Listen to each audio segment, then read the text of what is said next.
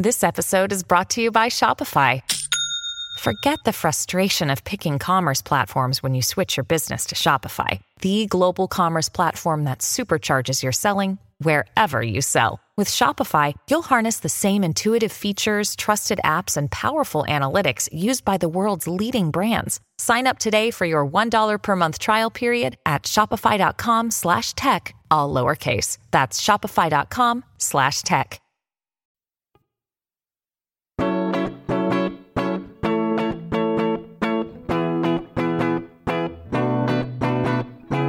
You're listening to Seeing and Believing, a film and television podcast that searches for the sacred on screen. I'm Kevin McLenithan. And I'm Sarah Welch Larson. And Kevin, this is episode 333. Do you know what that means? I have a feeling you're about to tell me. It means that we are halfway to hell. Oh, man. Listeners, you are hearing a revelation on the air for the first time. Stay tuned for future episodes as we come to terms with this horrifying truth. We might start up a subreddit about it, maybe write some creepypasta about it. I can get behind that. I feel like this would fit in quite well in like a Reddit no sleep thread, or maybe some creepy YouTube videos potentially. Scary photoshops are definitely forthcoming. Listeners, we are going to be talking about a movie that is about that very subject, specifically creepypasta, internet culture, and all the disturbing things that can grow out of that. We're all going to the World's Fair in the first segment. But hopefully not actually going to the World's Fair, because I don't think I want to take that challenge. No, we're just going to be talking about a horror movie instead. Okay, cool. The challenge that I am willing to take on is the one where we kick off our Sunday shoes and we dance a little bit. Listeners, this week, for the watch list segment, we are also going to be covering Herbert Ross's 1984 movie, Footloose. I'm going to be working out all of my complicated feelings through dance in an abandoned factory, so... Can't wait to see it. All right. That's coming up on episode 333, oh my, of Seeing and Believing. When you need mealtime inspiration, it's worth shopping Kroger, where you'll find over 30,000 mouth-watering choices that excite your inner foodie. And no matter what tasty choice you make, you'll enjoy our everyday low prices, plus extra ways to save, like digital coupons worth over $600 each week. You can also save up to $1 off per gallon at the pump with fuel points. More savings and more inspiring flavors make shopping Kroger worth it every time. Kroger, fresh for everyone. Fuel restrictions apply. You're listening to episode 333 of Seeing and Believing, and 333, nice round number. Mm-hmm. If only the things elsewhere in the recording studio were going as smoothly. Yeah, off mic, we've had a few technology issues. The computers we have figured out, but everything else, mostly air conditioning, is not so great. Yeah, listeners out there, I don't know what it's like in your neck of the woods. Here in Chicago, it's finally not feeling like winter anymore, which is super nice, except for in the recording booth here with Sarah and me. It's very, very warm because there's no air circulation and whatsoever. And the AC unit is turned off. The ceiling fan is turned off. So, there's not a whole lot of air here. So we're going to try to keep it cool. But, we are going to be keeping things going, at least in the technology is going to kill us all vein, with our first review here in a minute. Footloose will have to wait for the watch list segment with the healing power of dance. Yeah. But here we're going to be talking a little bit more about the killing power of the internet. Mm-hmm. So We're All Going to the World's Fair is a little indie horror film that's been out for a little while. A little bit hard to find during its theatrical run, but it is now on streaming, which is where we were able to catch it. And we're looking forward to talking about here on this week's episode. Here's the film's official synopsis. Late on a cold night somewhere in the United States, a teenager named Casey, played by Anna Cobb in her feature debut, sits alone in her attic bedroom, scrolling the internet under the glow-in-the-dark stars and black light posters that blanket the ceiling. She has finally decided to take the World's Fair Challenge, an online role-playing horror game, and embrace the uncertainty it promises. After the initiation, she documents the changes that may or may not be happening to her, adding her experiences to the shuffle of online clips available for the world to see. As she begins to lose herself between dream and reality, a mysterious figure reaches out, claiming to see something special in her uploads. So, I mean, already there's a little bit of parallelism between that premise and our own experiences here in our attic-like recording studio. So, you know, that's going to maybe inform the review to come. But I'm really curious to start the discussion more from the technology angle and specifically the internet culture angle, because this is a film that obviously premises itself on the uncanniness and dread that can sometimes arise from a community that takes place solely over the internet through a computer screen. So I'm curious to know, this being a premise that obviously draws a lot from internet culture, specifically like the creepypasta subculture that you can find on Reddit and elsewhere, message boards. I'm curious to know what you think of the ends to which writer, director, editor Jane Schoenbrunn puts that subculture here. And do you think that it all holds together as a picture of our present cultural moment? It's kind of a tall order, honestly, to like sum up our present cultural moment through like a very specific internet niche. But honestly, I think that she kind of pulls it off. Like this movie really worked for me. I think that it is very smart and perceptive about the way that a lot of people tend to use the internet. I won't say about the way that teens use the internet, because I am not a teen and I don't fully understand how teens use the internet. But I think that she's very smart about the way that she presents teens presenting themselves on the internet specifically. Like, this movie opens with a kind of a bravura shot that doesn't really feel very showy at first until you realize what's going on. So Casey, the main character, played by Anna Cobb, spends the first, 5 minutes or so of the movie, maybe a little bit longer, looking directly into the barrel of the camera, which is also her computer camera, as she's addressing the rest of the internet as she's about to take on the World's Fair challenge. But she isn't just talking to the camera. She's also adjusting lighting, and she's also thinking through how she's going to deliver the way that she's going to talk in her video. And then she's also just scrolling on the internet. And Anna Cobb is able to pull off being somebody who is actively like scrolling on the internet and being a person on the internet at the same time without making it look like she's acting doing that. And I think that's a really tricky tightrope to balance. So in terms of like verisimilitude, I think this movie works really, really well.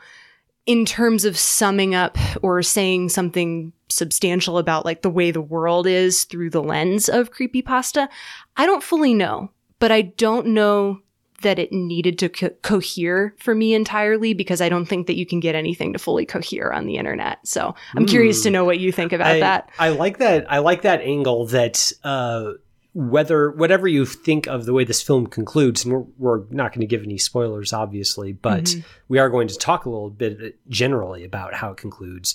You know, regardless of how you feel about that conclusion, I think the somewhat inconclusive feeling of that conclusion very much tracks with the way it often feels to be moving through the waters of the internet age and the various ways that people present themselves on there, the various ways that subcultures kind of spin up almost out of nowhere and develop their own kind of internal logic. And that's kind of what I really liked the most about this film. I agree with you that I think it's very strong, and it captures something that feels very much of the moment, not just about internet culture, but also about COVID, about the isolation of, isolating at home and basically communicating with other people solely through screens, and even the ways that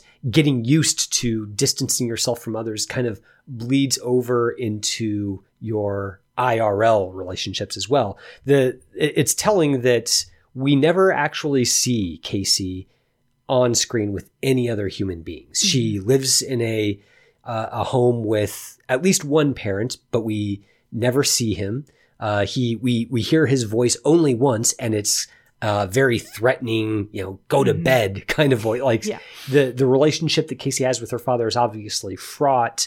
But we never see him on camera, and we never see them specifically interact except during that one brief moment. And I think that also kind of captures how, as you become more acclimated to spending your leisure time interacting with other people and various subcultures online, that kind of remove has a way of insinuating itself into your relationships with people that you knew first in the flesh. And I think that is really perceptive on the part of Jane Schoenbrunn. And I think that the ends to which she employs it to create kind of this atmosphere of dread. I don't know if it feels right to call it a horror movie, but it's definitely a movie full of dread. And I think she nails that through just capturing that kind of feeling of being alive in the digital /COVID age. Yeah, it's funny that you pick up on like a COVID thread, because I didn't think about COVID at all necessarily. I think where I was coming from watching this was the internet is supposed to be a thing that connects people, and it's doing the exact opposite of that, even while it is in the process of like quote unquote connecting us. You can talk to anybody that you want, however you want, through whatever means you want, but that connection is something that's been mediated by this system. And it's something that doesn't allow you to make that personal, like face to face, I'm having a conversation with you connection. And that doesn't necessarily mean that relationships that you make over the internet are, can't be fulfilling or anything. But when it's all happening in kind of a superficial, like glancing way, the way that it happens when you're scrolling through a feed and you see somebody say something and then you make a note to interact with that later, like all of that gives the illusion of being real-time communication, but it's not. It's something that's happening kind of asynchronously. It's something that's happening asynchronously. And when you're communicating asynchronously, like you're reacting to something, but you can't necessarily interact with somebody at the same time.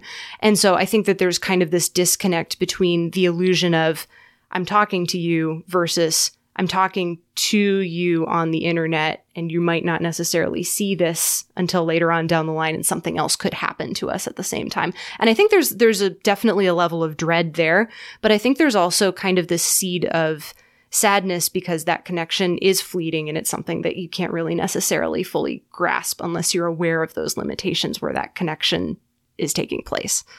Yeah. So one of the things I really like about this picture is how Schoenbrunn takes the time to give us glimpses, not just of how Casey is playing this horror RPG online, but also the way that other people are playing. I think that's kind of something that is difficult to really, the verisimilitude, I guess, is hard to capture on film for various reasons. Just the feeling of, being part of a subreddit where there are certain social rules and certain shorthand that is used, and how that forges a sense of community, even when the basis of that community is not really there. There's no real explicit interpersonal connections there. So over the course of the film, Schoenbrunn kind of takes us down a YouTube rabbit hole that she's created specifically for the film, which consists of a lot of disparate people all kind of making their own little creepypasta videos about their experiences playing this horror game and the various avenues they take it. So we see, one guy who just basically records himself sitting in his bathroom kind of talking about going to Chuck E. Cheese's, which is a very low-key creepy scene, I thought. And then there's, kind of a much more polished sort of Marble Hornets kind of Slender Man web series where, we actually see special effects being employed by the people who created that video. And then there's just sort of a 10-second clip of somebody wearing obviously fake demon wings and just sort of posing for the camera.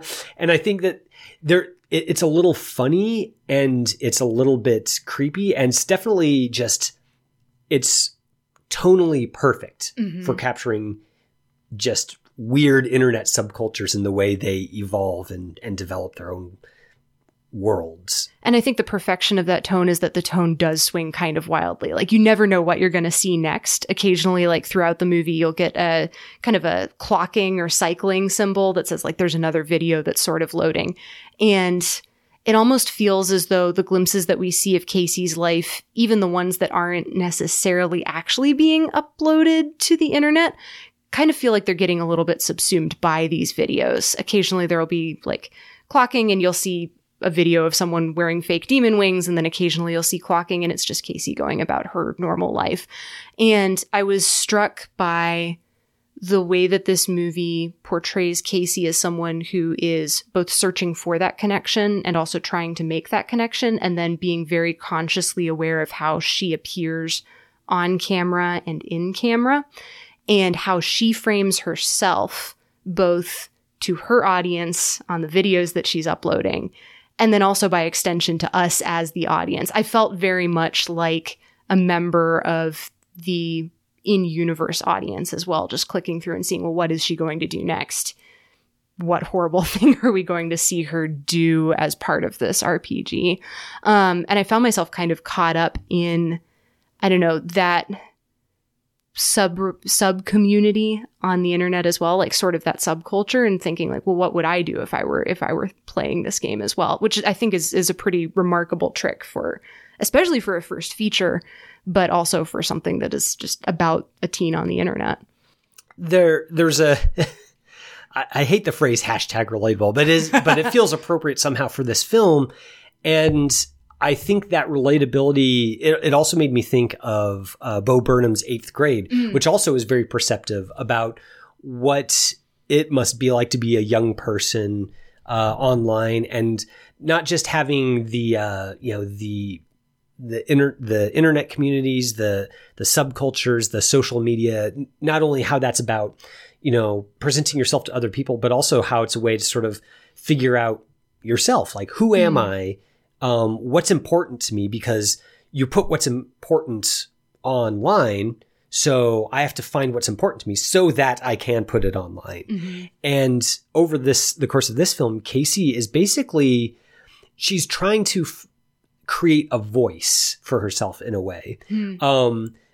It's really telling that one of the first videos she makes, she's just sort of extemporizing about her love for horror movies, and she mentions Paranormal Activity a couple of times. And then later on, when she's making the videos, quote unquote, documenting what's happening to her because of this horror RPGs that she's playing, she very specifically, whether consciously or unconsciously, is echoing creepy moments from the Paranormal Activity movies, like the scene where she kind of crawls up to her camera and makes, speaks directly into it creepily, or when she does a sleep log and just records herself sleeping all night, which, again, these moments are creepy in themselves, but there's also a deep sense of pathos behind it. The fact that she's coming up with these creepy images and having herself embody them,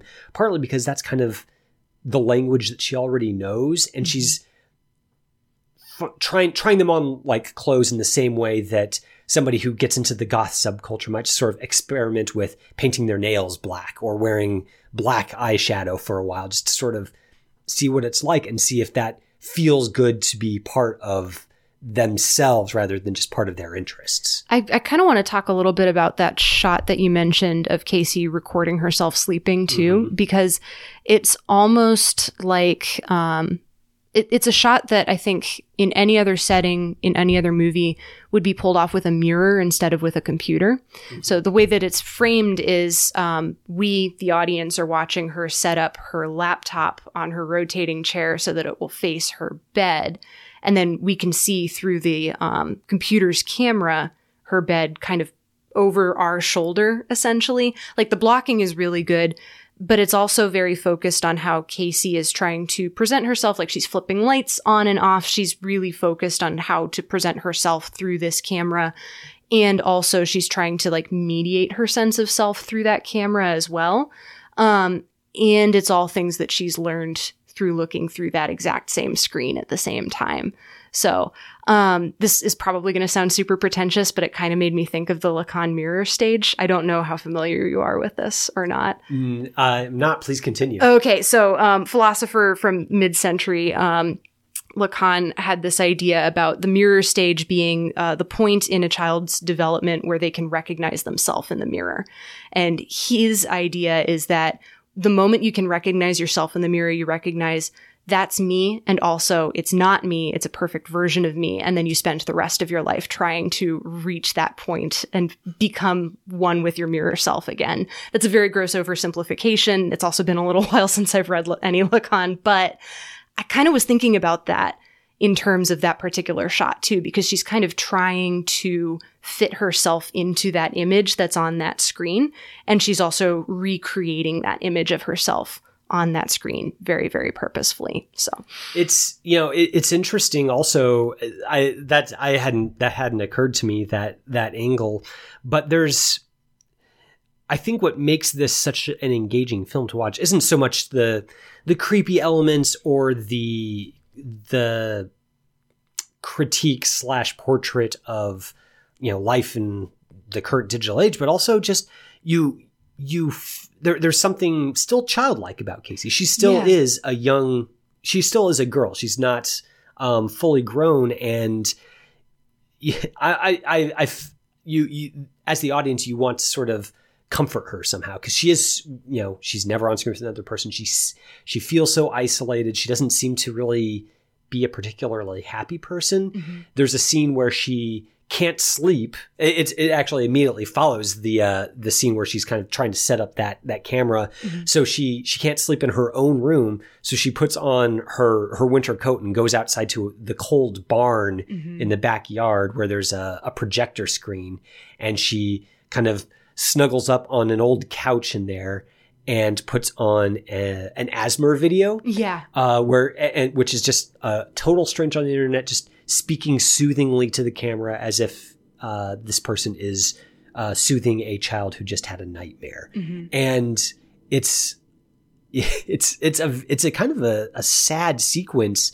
And it's also a little bit, again, kind of uncanny, because it's a little strange that this is comforting for Casey, that a completely strange person would be speaking that low tone of voice about nightmares. And it simultaneously, has that aural soothing quality that Asmer videos have, but it's also a little bit creepy because, who wants to, or I don't know, maybe it's because I don't have the Asmer gene or whatever. But I have the exact opposite of that. So I actually find it incredibly stressful. Like that kind of sound and that kind of whispering does not work for me. So it heightens the creepiness for me, but that's purely because I can't stand Asmer. I mean, if I were in a dark room listening to a strange voice go, shh, shh, that would not be relaxing to me at all. And yet for Casey, it is, because that's sort of, she's obviously, like, her father is not that sort of reassuring presence for her. Mm-hmm. And there's nobody else. So she turns to the internet, and that's where it comes from. And that's creepy and sad and also endearing. You want the best for Casey. Yeah. Like she's sitting there cuddling like a stuffed animal, essentially. And yeah, I totally agree. I'm curious to know, I don't know, I want to dance around spoilers a little bit, but I'm curious to know, does that ending work for you? Well, we have to, so I guess to answer that question, we have to back up a little bit and say that obviously Casey's not the only character in this movie. Yes. There is somebody that she had, her quote unquote creative collaborator during this RPG is an older man who we do see on camera. He's middle-aged, probably. We know him only as JLB, and he watches the videos that Casey produces, encourages her, kind of grows. There's a relationship that grows over the course of the film, and a lot of the unsettling nature of the movie is that JLB's motives are not clear to the audience, and Casey kind of comes to have some uncertainty about his motives as well. Like, is he a predator?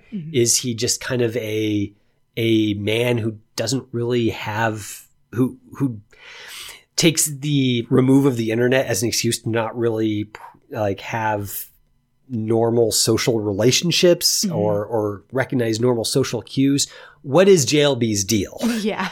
And I think that the ending of the film plays into that very intentionally.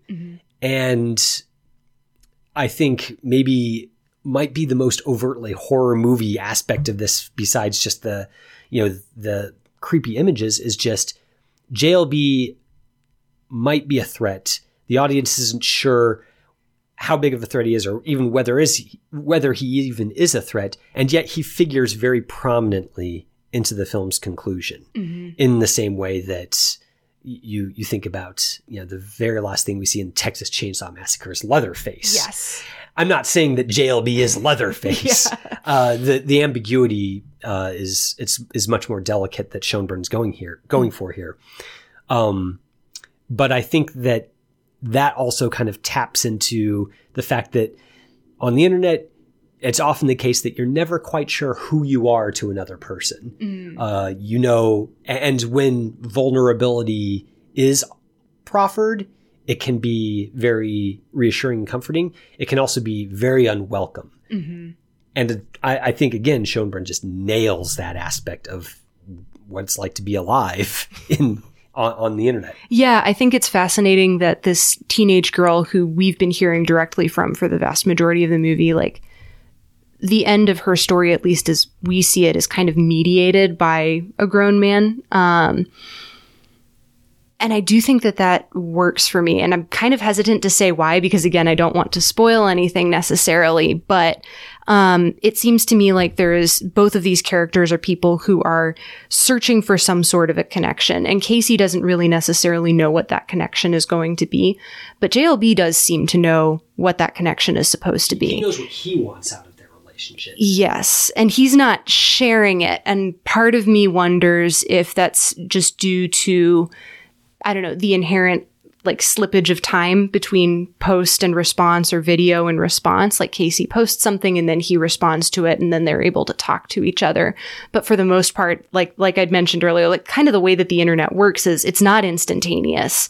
It's still mediated by time and distance.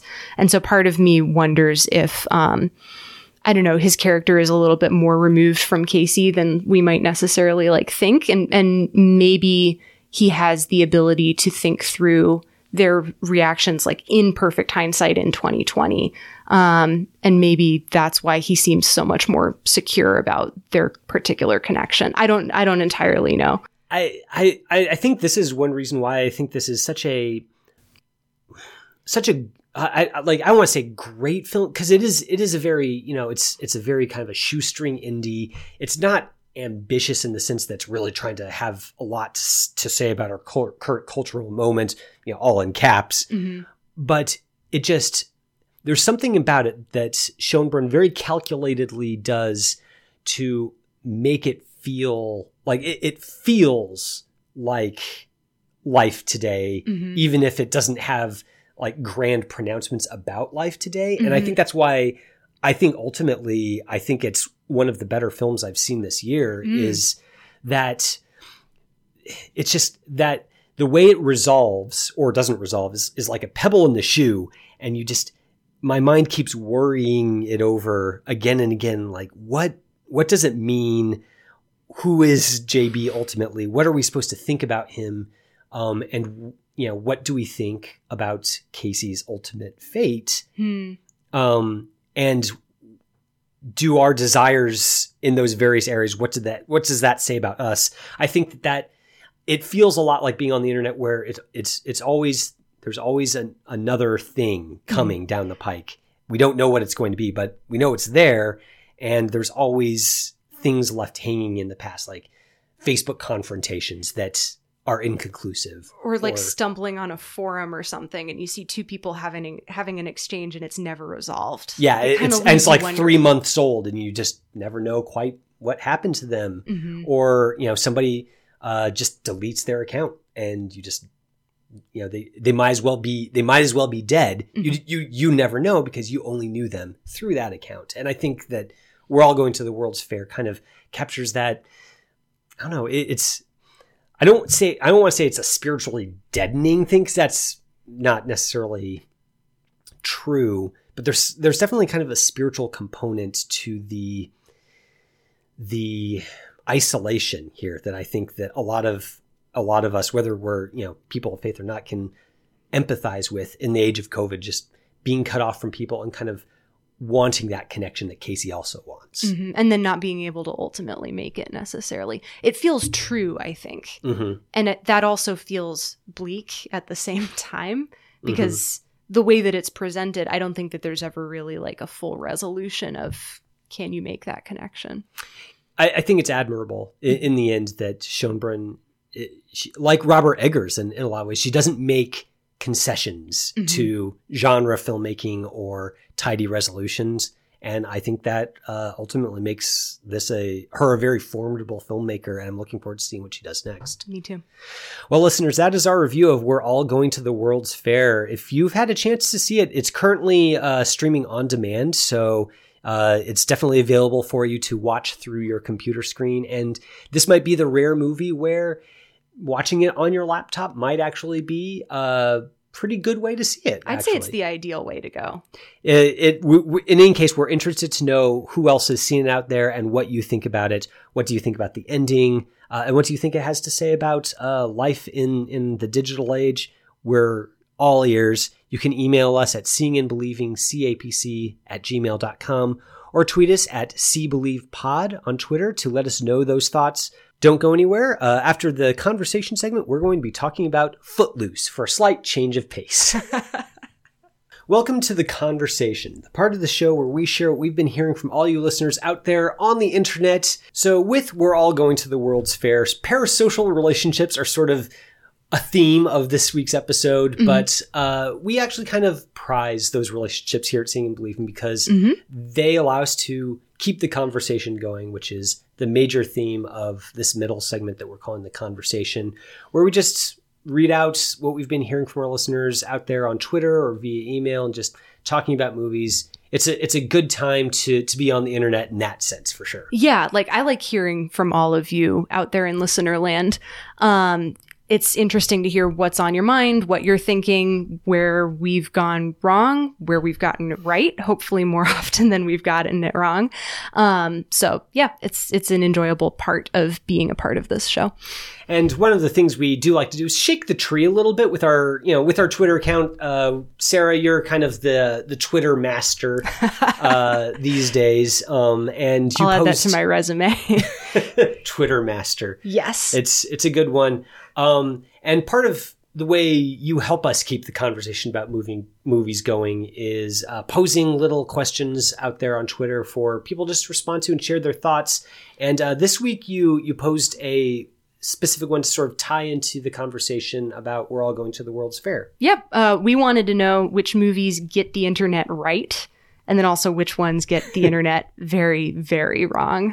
Yeah, so we heard from a few of you. Jason Moorhead had a movie that he argues kind of does both, and that movie is Hackers, which neither of us have seen, I think. I haven't seen Hackers, but it's been on my list. Okay, well, that may be something for us to excavate from the 90s world of techno thrillers.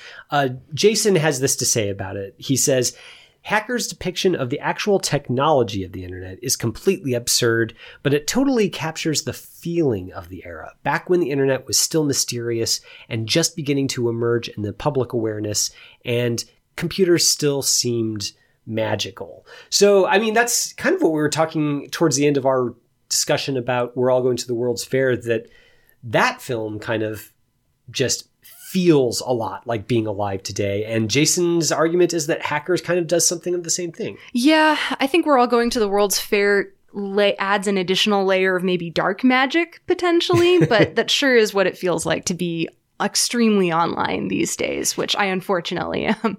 I mean, I was online in the 90s, and I don't know that my experience of the internet matched that of the characters in Hackers, but, maybe I was in the minority. Maybe everyone else out there was, hacking corporations and, hacking the world, I guess, is something that they do in that movie. Hack the planet, I think. I'm not entirely sure.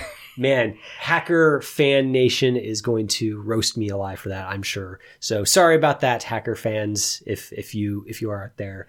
I know not of which I speak. Abiel Chessie also responded to our tweet just with a GIF, "Do you know anything about hackers?" Which I think means that she's also part of Hackers Nation, potentially. Okay, so there's at least 2 of them out there. So. Yeah, probably a few more, one would hope, although hopefully not enough to hack us for getting any of this wrong. I don't know how hacking works either. We haven't watched Hackers. We know nothing about hacking. Oh man, the gaps in our movie knowledge are growing ever more cavernous. I should probably Google it, which, to be fair, is also something that came up in the conversation on Twitter as well. Kyle Matthews responded to say that searching gets the internet right because it was directed by a former Google employee. I haven't seen Searching. Have you? I saw Searching. I was pleasantly surprised by it. I thought it was going to be kind of gimmicky because it's, this detective sort of thriller that takes place solely on a computer screen. So we actually watch a sleuth try to find a missing person solely by, going through her emails, going through Skype, having video chats. And it actually works pretty well. I don't know that it really feels a lot like, in terms of just the overall atmosphere of being alive in the internet age, but definitely captures the way that you can, the manifold uses, I guess, that you can put a computer to, like as a tool to discover things, to get some knowledge, to disappear down various rabbit holes. It's pretty perceptive about just how versatile of an instrument the internet and computers can be. Yeah, it seems to me too, like there's a couple of different ways that you can present the internet online. So there's that creative, like kind of boundless way of going at it, like you mentioned with Searching. And then Chris Ates got back to us as well on Twitter to say that movies that get it wrong include movies that use a viral hit, like a video or a song, as a plot point, because it paints the arts as meritocracies, and that's not how anything works. And he included the poster for Hearts Beat Loud and The Rocker in his follow-up there. And I am batting like 0 for 5, I think, at this point, because I haven't seen any of these movies either. I haven't seen The Rocker. I did see Hearts Beat Loud, which it's fine. It's kind of like a nice feel-good movie about a father-daughter music making team who have a viral hit, it kind of that launches them to a certain kind of stardom. But I think Chris is absolutely right that it's a nice feel-good story, but it feels kind of dated in the sense that that's the sort of story that you would tell about a father-daughter songwriting duo in the radio era, where you get one massive single hit and you just blow up, which it does happen these days as well with, like Justin Bieber basically exists because of the internet. But in terms of like capturing what virality actually looks like in the wild, I think Chris is right on that. Hearts Beat Loud is sort of like, that's not the way the world works. Tom Hanks did it already, and it was with That Thing You Do in the 90s about a band in the 60s. Right, sure. Right, yeah. Well, listeners, thanks so much for sharing all those thoughts. If there are any of you out there who haven't yet shared your picks for movies that get it right or get it wrong when it comes to the internet, our mailbox is still open. We'd love to hear from you on that. And if you aren't so much of the outgoing type, you still want to support the show in some way, you can, of course, always go to our Patreon, patreon.com/seeing_believing_podcast. Lets you maybe not give us specific feedback, but maybe shoot a few hard-earned dollars our way to keep the lights on. We also very much appreciate that as well. So if that describes you, head on over there and check it out over on our Patreon. Hack the Patreon. Don't do that, please. Okay, time for Footloose. Hang on a second. We'll get there. In Ecclesiastes assures us that there is a time to every purpose under heaven. A time to laugh and a time to weep. A time to mourn And there is a time to dance.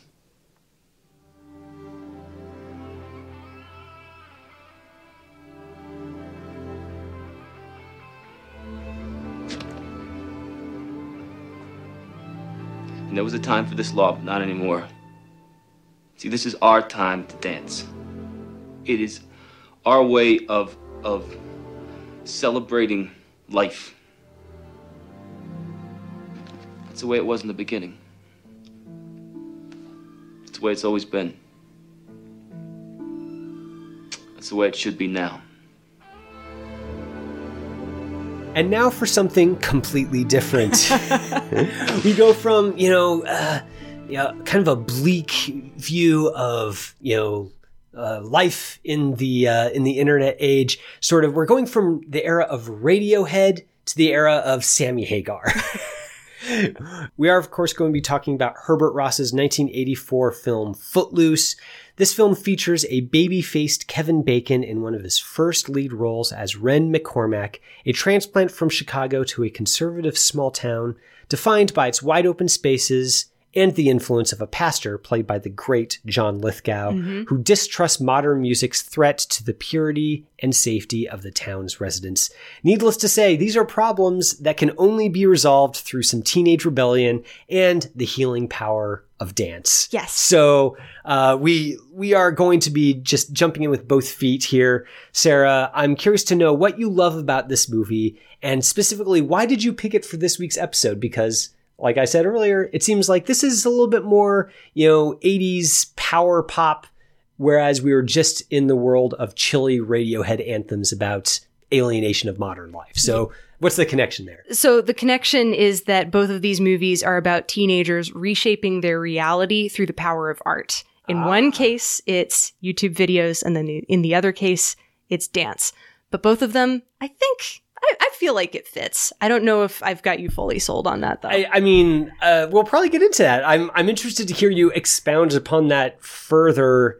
But I think that that's an interesting angle to take, and I'm coming around on it. Okay. The power of art, that's definitely something that Footloose hits really hard about, the importance of there being a time for everything. The Book of Ecclesiastes does make an appearance in this film, and is... there's kind of almost a climactic courtroom scene where Kevin Bacon trots that verse out to talk about it. And honestly, if you bring up Ecclesiastes at all, anytime, but especially in a movie, I will love that movie forever. So that's not the main reason why I love Footloose. I think the biggest part is that it's not subtle. And I think that that's kind of the point, and I don't think that this movie would work if it were a subtle movie. Like, this is a movie about what it feels like to be just alive and a teenager and bursting with excitement and enthusiasm and kind of getting around repressive ideals with that, and being able to celebrate the things that are good in life, like dance, like being alive, like making connections with other people. So I also appreciate this movie very much as a, maybe not like fully sensitive necessarily, definitely not a realistic portrait, but a portrait all the same of the ways that overzealous adherence towards religion can warp and harm just as much as they can be for good. And I appreciate that this movie is willing to address that head on and not necessarily just say, but all religion bad. It just says, sometimes if you're not, thinking through these issues with nuance, like, that can lead to some pretty awful consequences as well. So, I mean, there was a reason that I had a call out to the great John Lithgow in my plot synopsis, because I think a lot of the film's success, for me at least, can be chalked up to him. I think that his performance, he does a great job of taking what is definitely on the page a very two-dimensional role, yes, and investing it with humanity and sympathy. This is, on the page, this is an uptight small town pastor who, hates the devil's music and fears all the things that teens love, and wants to, in a memorable turn of phrase, offer the small town up to God on a platter with his daughter as the cherry on top. John Lithgow takes that kind of caricature and turns into a man who's, yes, a little bit blinkered, but has his heart in the right place. And for that, I think the whole movie owes him a debt of gratitude. Herbert Ross definitely owes him a debt of gratitude. So it sounds like you're on board with John Lithgow. Are you on board with the rest of the movie? You know, I'm mixed on it. Okay. I think the thing that this movie has going for it is a lot of the stuff you said. It's very earnest. It's big-hearted. It's got this really great Hollywood kind of simplicity to it, where it knows what beats it needs to hit. It knows what emotions it needs to evoke in order to work. And I think it does work. On balance, it does. Partly because it just knows that it wants you to root for Kevin Bacon. Yes. And it wants you to desire the small town repression to be broken down. It wants you to really be on board with the training montage where the guy who can't dance and is really awkward and kind of emotionally pent up learns how to express himself through the power of dance. Like all of that is just, it's the specific filmmaking of it is just, the bones of it are very solid. Herbert Ross, working with Rick Waite, finds some pretty striking imagery in this. The much famed and much lampooned scene where Kevin Bacon angry dances in an abandoned factory. It's kind of a silly scene, but it looks really great with the lighting coming in through the wooden slats and all of the dead enormous metal machinery surrounding him. I think it's effectively shot. And I think that that's what this film has going for it, is that Herbert Ross knows what he needs to do in order to sell this story to the audience. Having said that, I think there are problems with it, which we can probably get into. Oh, let's get into it. Yeah. I think the big problem I have with this movie is that Kevin Bacon's Wren is a little bit of a Mary Sue, and I just do not buy the central conflict that he is supposed to be feeling. And I'm curious to hear whether that's something that you're interested in defending, or whether you think the other virtues kind of overcome that. I have a slightly out of left field defense for this, I think, because I think one of the other reasons why I love this movie is because it is about toppling the patriarchy. And specifically because Kevin Bacon's Wren is a very not masculine male lead character. I think he's kind, he's gentle. At one point, being the protagonist of an 80s movie, you would expect him to say something probably fairly homophobic, and he actually says the opposite of that. Another character says something rude to him that is definitely homophobic, and he says, I thought only jerks said that anymore. And he makes an enemy out of the process. But it's a very good, small character beat, and then it's never commented upon again. In terms of the patriarchy angle. John Lithgow's pastor character kind of seems to think of himself as the savior of the town. He as the preacher is responsible for the souls in his congregation. And as a leader, he sort of is, but I think he also takes on that responsibility in a way where he feels like he must save all of them. He alone is responsible for their salvation. And Jesus already did that. That's not something that he necessarily has to do. It's his job to shepherd and guide his congregation towards that truth.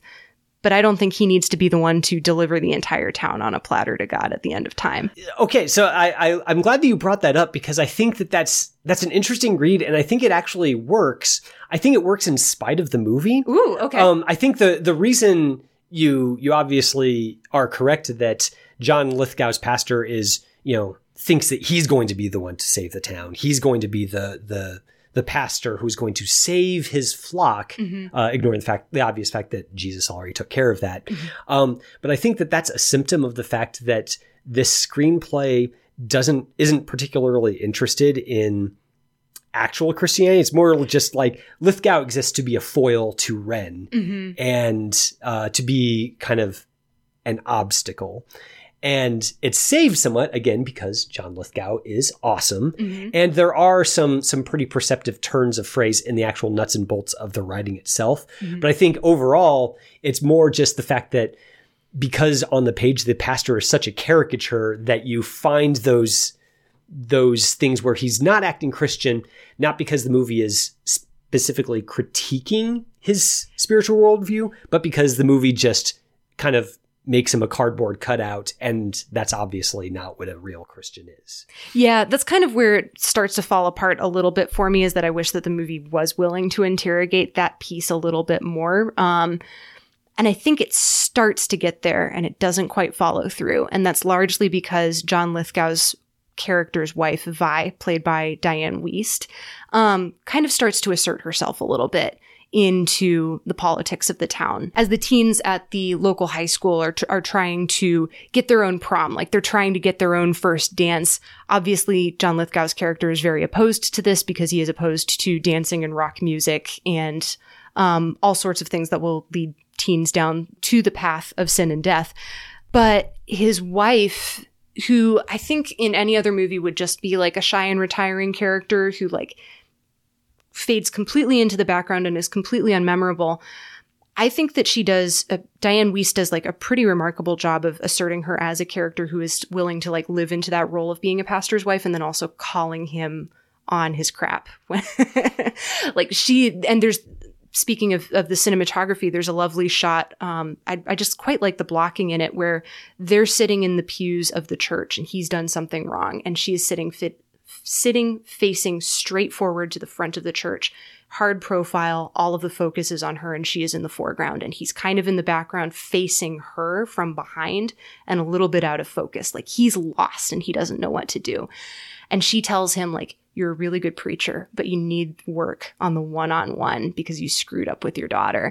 And that little thread, I think, kind of helps redeem a little bit of this doesn't quite get Christianity necessarily, because like it's starting to get to that point. And for me, like, I feel like I can make that connection and the gap doesn't matter to me necessarily because I'm willing to jump with that movie.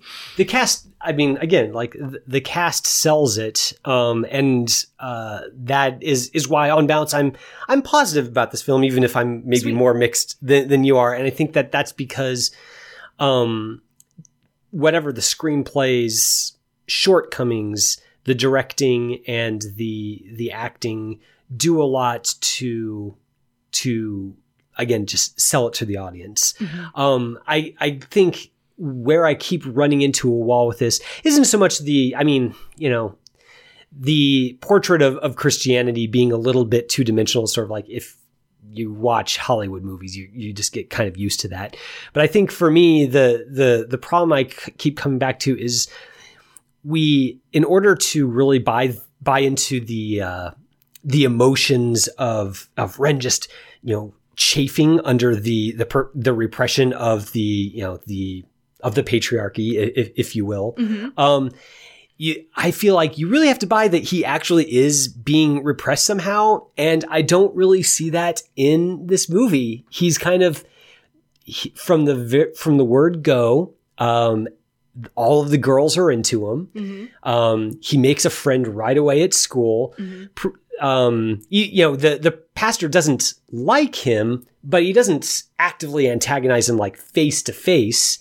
He gets a job right away. He has his own car. He gets pulled over by the cops and they take some of his stuff though. Like the rest of the town doesn't trust him and he's living in the house of a guy who also clearly doesn't trust him either. I would have liked more of that. I feel like there's enough compensation. I'm like, he has some bad days, but overall he's doing all right. Yeah. And I think that for the healing power of dance to truly feel like healing, I feel like he needs to have some actual wounds. Okay. And I don't know that Kevin Bacon's Ren really has those. So what about his counterpart Ariel? Do you feel like her wounds kind of match up or make up for that? I think Ariel is by far the more interesting of the pair, and that's partly because I think the writing for her is a little better. There's a lot more interest in complexifying her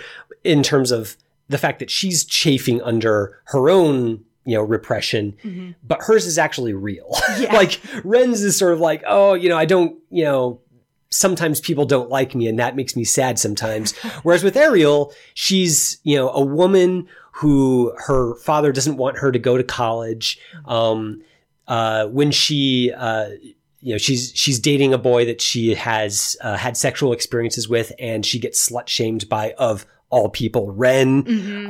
That's fair. There's a lot to, she obviously is suffering the same family loss that her whole family suffered. There's a lot going on with her character where it feels like she needs the healing power of dance.